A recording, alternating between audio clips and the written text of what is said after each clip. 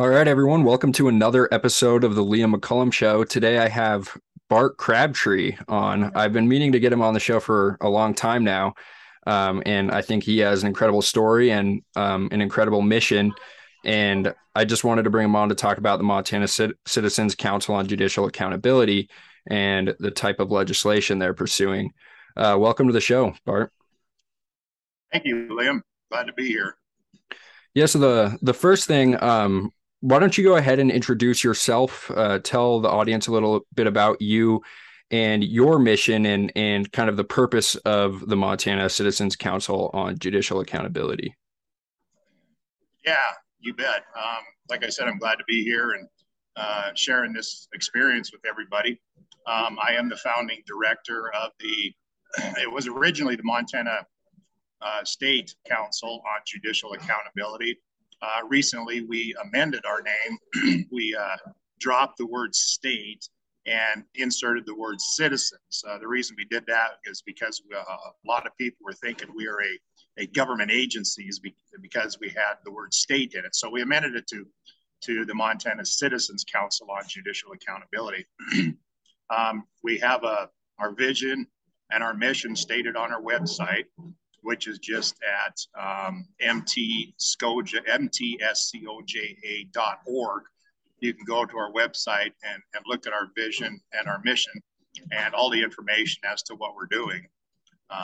One of those things that we're working on diligently right now is amending grand jury laws in the state of Montana to make it easier to impanel grand juries to go after corruption in our judiciary.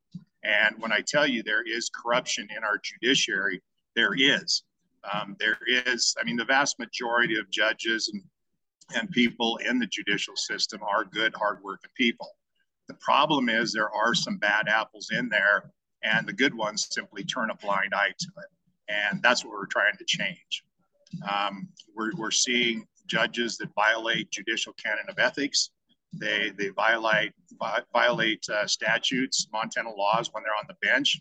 They legislate from the bench, and this is wrong. And this is why we're moving forward to changes, because innocent people and families are being hurt by this because nothing has been done about it. There's simply no accountability with judges, police officers, prosecutors across the state of Montana. And as you know, one of the bills that we brought in 2021 was House Bill 685 that would abolish the Judicial Standards Commission. Now, the Judicial Standards Commission is comprised of only 5 people and is chaired by 2 district court judges. And what that commission does is oversees complaints or grievances against judges. So you can see the inherent problem there, Liam. You have judges overseeing grievances, serious grievances against other judges. And over the last 8 years, which is the last 4 biennial reports given to the legislature by the Judicial Standards Commission, over 98% of all complaints have been summarily dismissed by the Judicial Standards Commission. So we feel it's a very serious problem.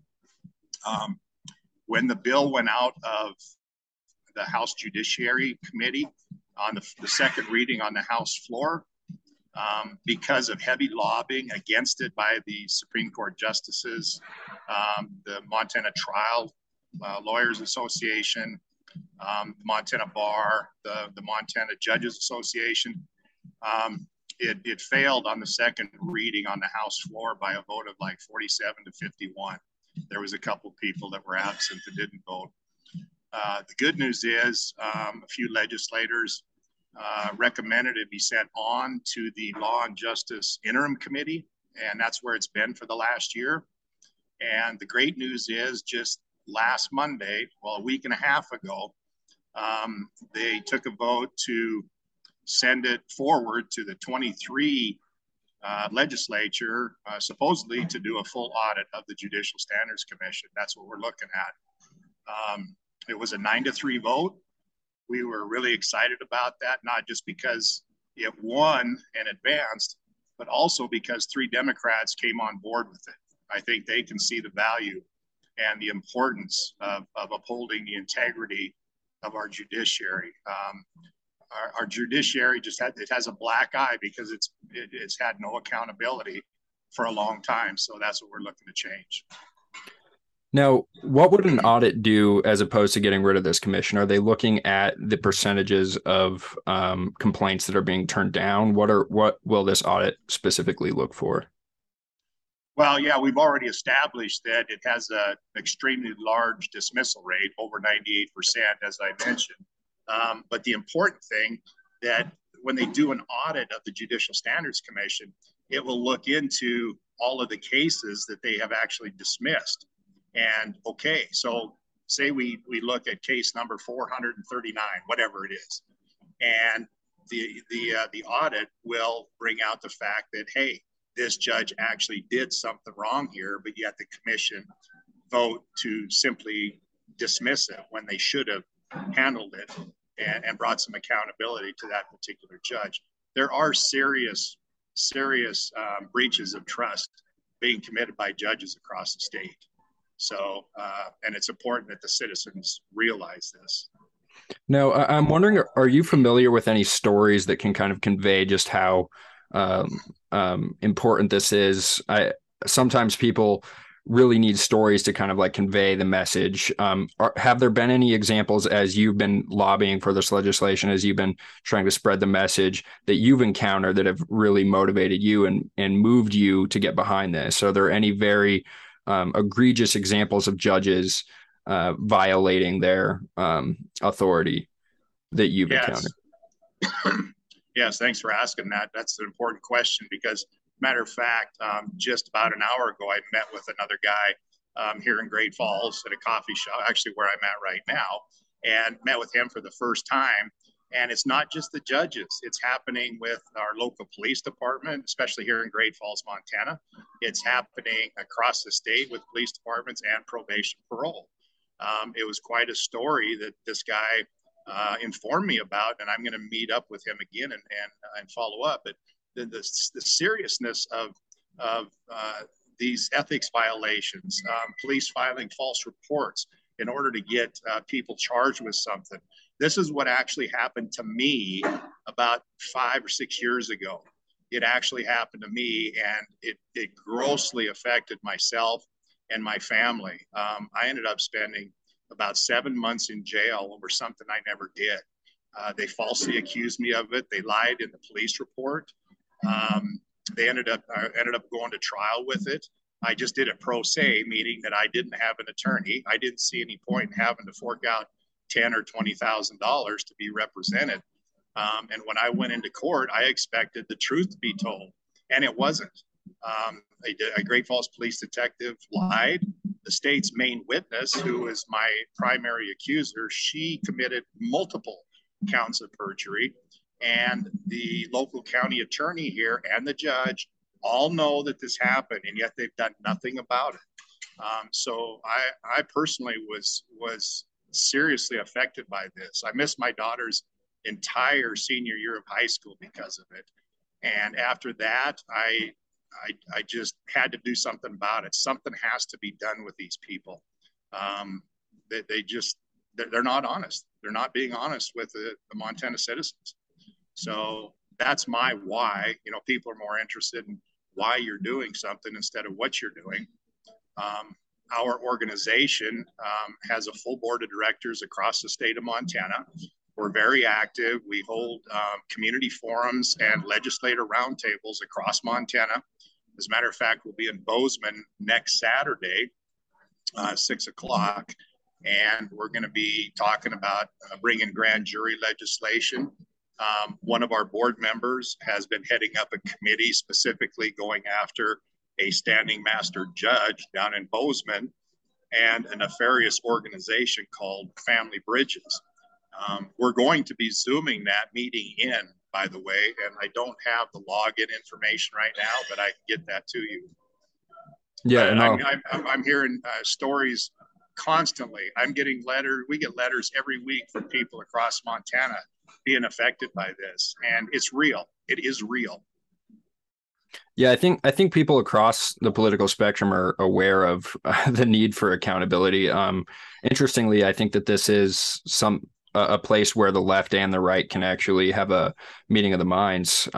We've seen many calls for, repealing qualified immunity from the left, and I think that this effort that you're kind of pursuing with the grand jury is within the same ballpark. Do you want to explain what that grand jury legislation would do and what the purpose of that would be? Yeah, I'd be glad to. Actually, it's pretty exciting. I wanted to touch just briefly on, excuse me, it's a term called criminogenics. Criminogenics is actually started at the top at the federal level. And when states see the federal division getting away with these crimes, as we all see every day across America, it's there's no question about it.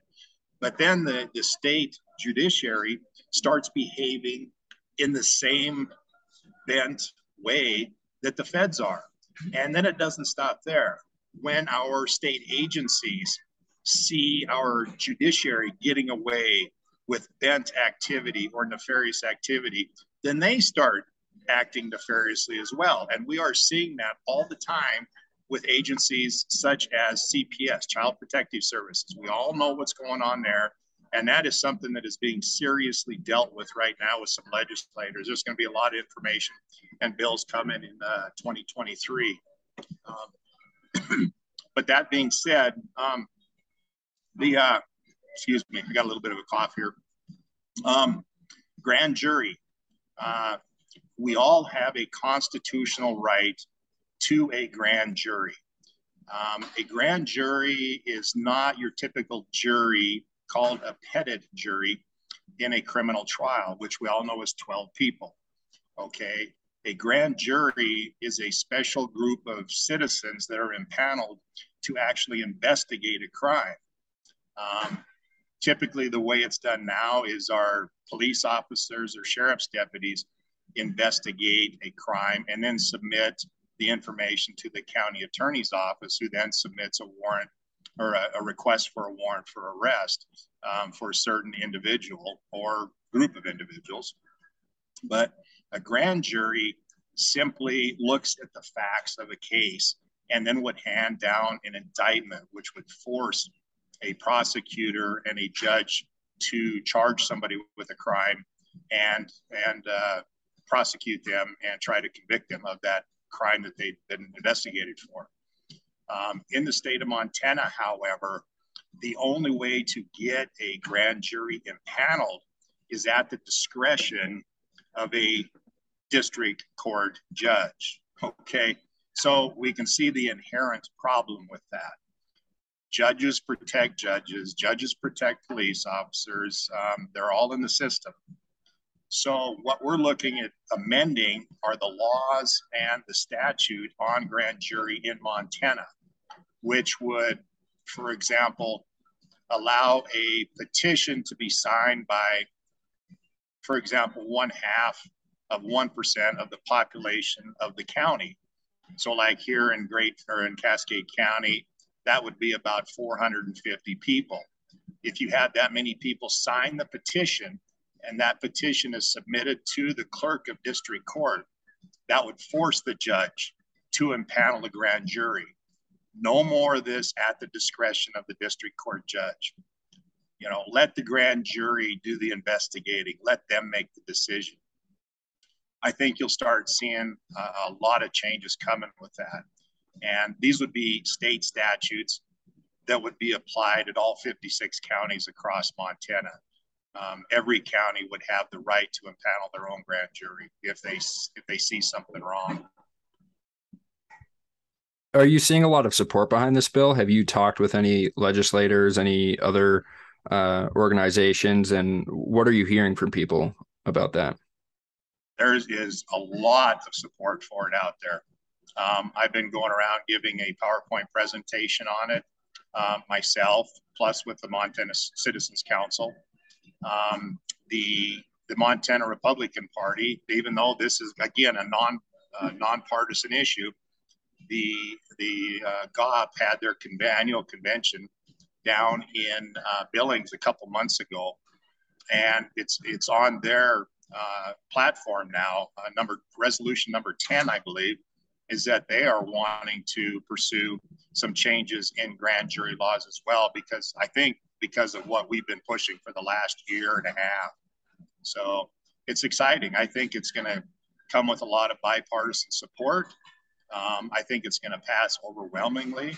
At least I hope it will. Maybe I'm being optimistic, but we're getting a lot of support. When I show the PowerPoint presentation, people are just almost in awe about it. They don't realize it was even an option. So it's opening up the doors of information for the people of Montana, and we're glad we're doing it. Does your organization is it looking into qualified immunity legislation in the state? Are you interested in that at all? Yeah, we definitely are. We've talked to a couple of legislators about this. I think, as most people know, judges have absolute immunity. And about 5 years ago, prosecutors had what they call qualified immunity. Not quite as much immunity as a judge has. However, in 2017, come to find out, our legislator ended up giving prosecutors absolute immunity as well, which I found to be pretty shocking. And we're looking to change that back. Now, I would stress here that these immunity laws that judges and prosecutors have, it is for honest mistakes that they make. That's why it was started, for them, to protect them from honest mistakes that they make. But some of these things that prosecutors and judges are doing are not being done by mistake. They're doing it with intentionality. And even with immunity laws, if a prosecutor or a judge breaks the law, if they commit a crime, they are not covered by the immunity clauses. Nevertheless, we're going to start with the absolute immunity on prosecutors and try to get that reversed. I don't know how that'll go. We're just starting on that. So, yeah, I think the whole question about immunity is kind of muddied sometimes because the left only focuses on police officers. But when you start to talk to people about the fact that a lot of public officials have immunity, even sometimes teachers, and they have immunity and they're protected by public unions and stuff like this. Um, I think then you can kind of change the conversation around immunity if you are able to explain to people that this is judges, these are people in agencies. It's not just police that have immunity. And I'd like to see more of a conversation surrounding that in Montana too. absolutely, yeah. But our focus is on the judicial system. Obviously, that's our mission, that's our vision, and it really doesn't go into like the education area, schools and all that, although it could. But right now, we really have our hands full, just focusing on the judiciary. I wanted to also say, remember back in 2021, many people remember the big email scandal with the Supreme Court. Okay, our bill, that House Bill 685 with the Judicial Standards Commission, was actually one of the bills that manifested all that. Many of the emails back and forth with the Supreme Court justices and other people focused in on our House Bill 685, lobbying against it, as you recall. So, I mean, obviously the main bill that manifested that whole thing was Keith Regeer's Senate Bill 140, I think it was. Yeah, it was 140. Which gave the governor the full power to make appointments to open district court seats, rather than using the Judicial Nomination Commission, I guess is what it was. That was done away with, but they put up a good fight over that, again, because they didn't want to lose any of the power. They had power to appoint the people they wanted to the seats, the district court seats. So that took that away from them, which is what's going to happen with the Judicial Standards Commission. It's going to put oversight of people in our judiciary with we the people. not Right. with people in the justice system. And rightfully so, it should be with we the people. Yeah. So So with Senate Bill 140, there was this organization that selected the few judges um that the governor had to pick from that he would appoint, correct? Like there was this, they picked within a narrow framework which judges the governor got to select. And now, after Senate Bill 140, the governor has, I guess, more freedom to pick judges, and it's not within the limits that this organization set. that's correct. That's exactly what it is. Yep.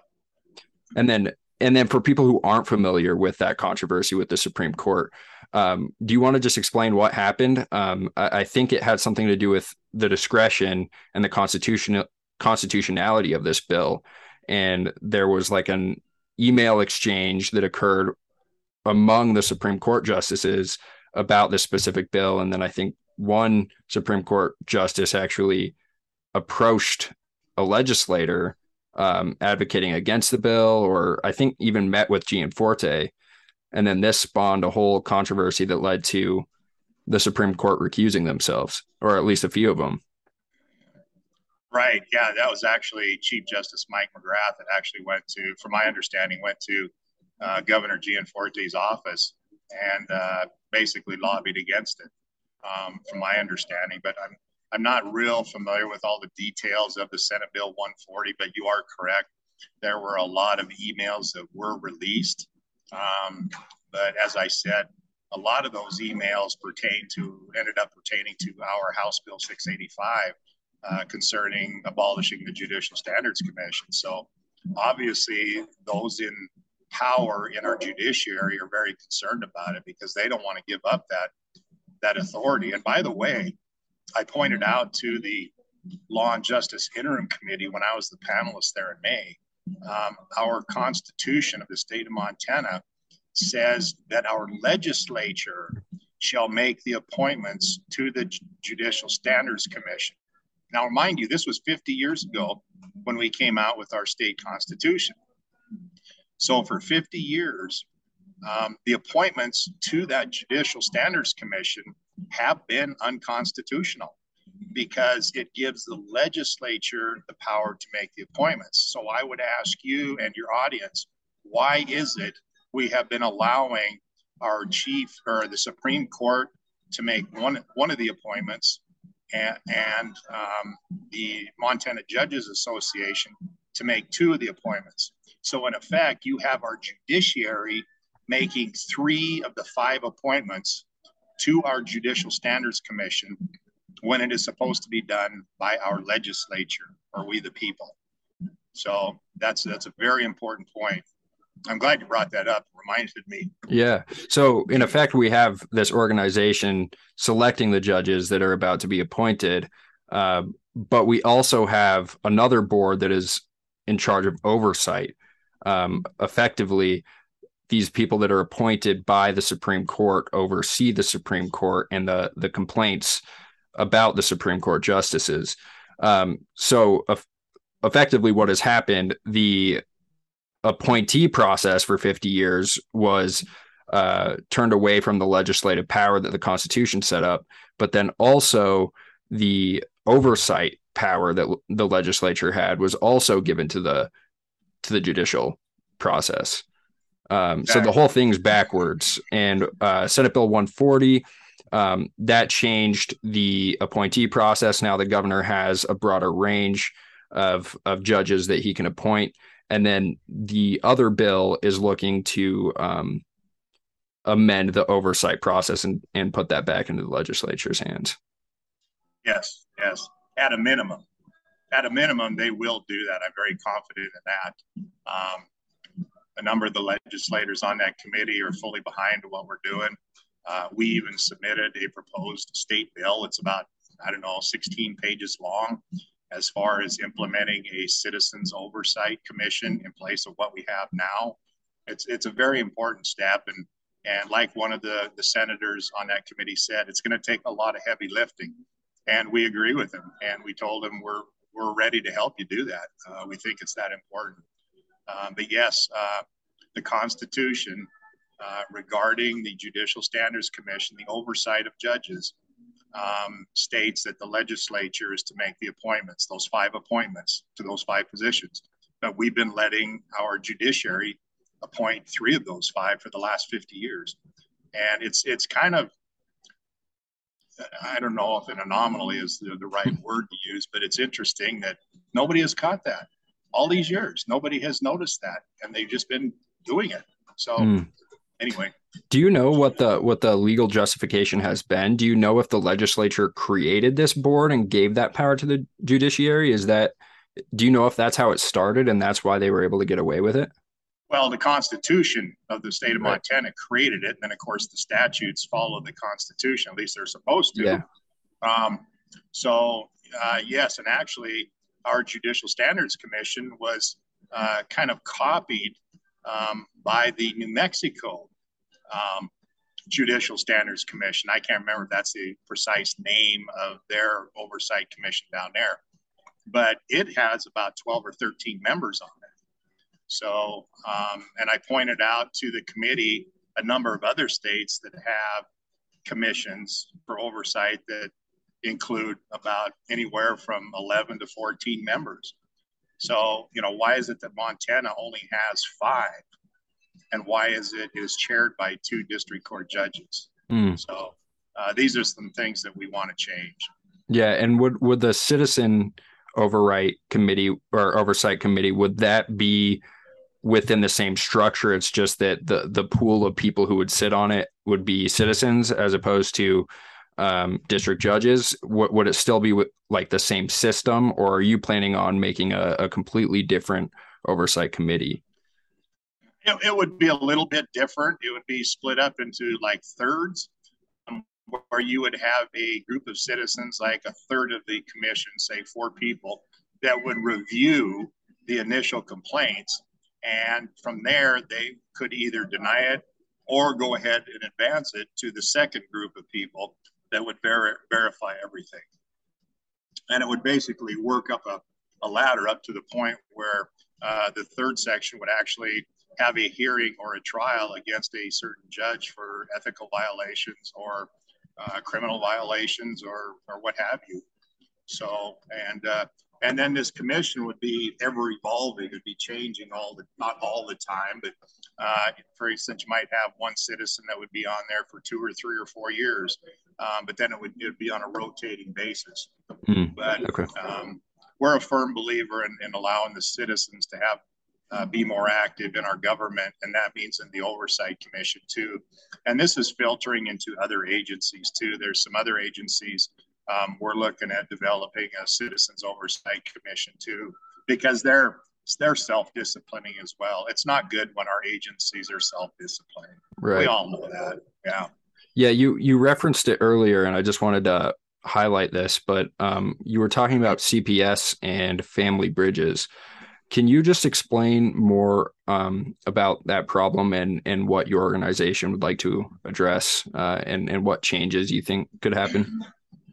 Well, the family bridges issue down in Bozeman and some in Billings is pretty much separate from the issues that we're hearing about and seeing with CPS, even though CPS kind of does leak into the family bridges thing.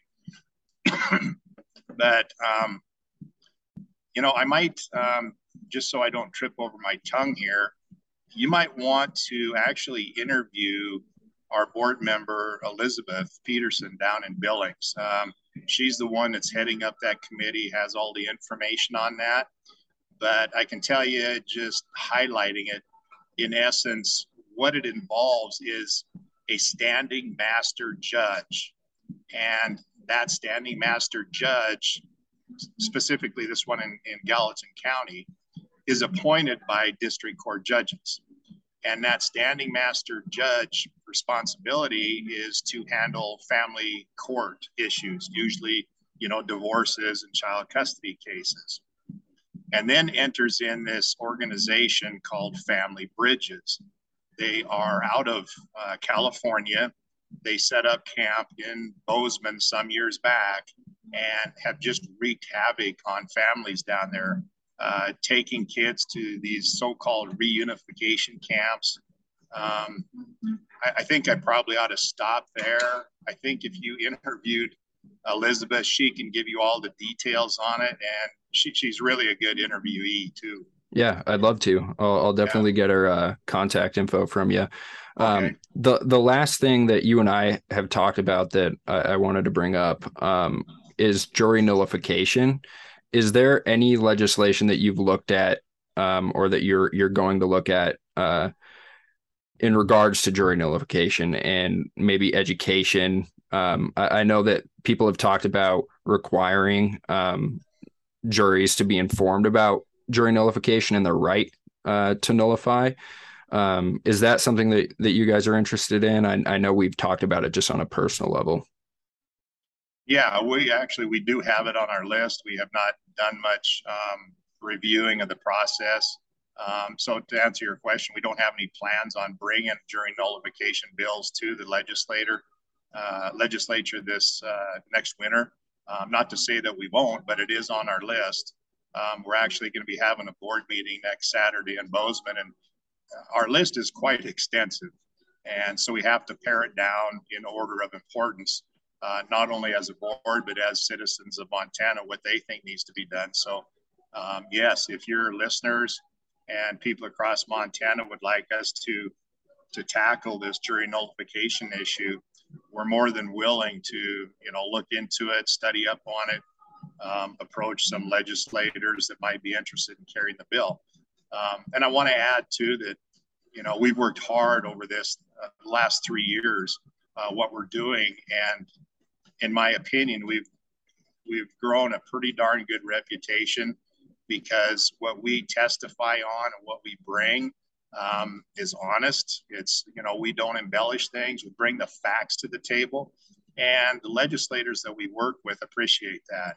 And what we're driving for, obviously, is we want to be to the point, and someday soon, I think we will be, where a legislator will come to us and ask us, is there anything that I can sponsor for you guys? And that's quite an honor actually when they do that. They trust us. They know that what we bring to them are facts. Uh, it's just no bull. They are becoming aware of the seriousness of the problems and the issues that we're facing. So, Yeah, well, I'm really happy with the work that I've seen come out of your organization, and I mean, you definitely made the press being involved in that scandal with the Supreme Court, and then you've been tarnished by the press personally. Um, so yeah, I'm just happy. I mean, that's something, you're doing something right when that happens. So I'm just yeah, happy to see it. And I hope to interview you later, and I'm sure I'll have you back on the show, and I'll have to get Elizabeth on too. But yeah, I'd love to continue to support you guys, and I hope everyone else comes out to support you and goes to your website. I'll link to that in the description, and then everything else like your future events and any other legislation or articles you want. But if there's anything else that you want to say before you go, uh, or any links or social media profiles that you want to tell people about, please do. yeah. Actually, I would. Since we're on here, there's another organization, very Christian based, that we are. I shouldn't say we are, because as a board and organization, we're not affiliated with them. I am personally. And the organization's name is Tactical Civics. You can go look at it at tacticalcivics.com. And the reason I got involved with them is because they are pushing grand jury legislation issues in all 50 states across the United States, all 3,141 counties across America. Tactical Civics has numerous books on grand jury. They have a book called Starting Over America. You'd have to go on there and look at it, but it's a very worthwhile organization. And I decided to become involved with them because they're collaborating with us alongside of us reissue. And they have a lot of information on it. Actually, my PowerPoint presentation, I got a lot of my information from the book that's published by them. So I would encourage your listeners to maybe go and take a look at them and consider becoming a member. It's only like $5 a month. It's really nothing to join them. So a cup of coffee, you know. Yeah. Well, I'll link to that as well. But yeah, I really appreciate you coming on the show, and then I'll put the details to your event in Bozeman that's coming up in the Oh, thank description as you. well, if people want to Great. go to that. And yeah, let's just stay in touch. I'd love to have you back on the show again. Thanks for coming on. Oh, I'd love to. Thanks, Liam.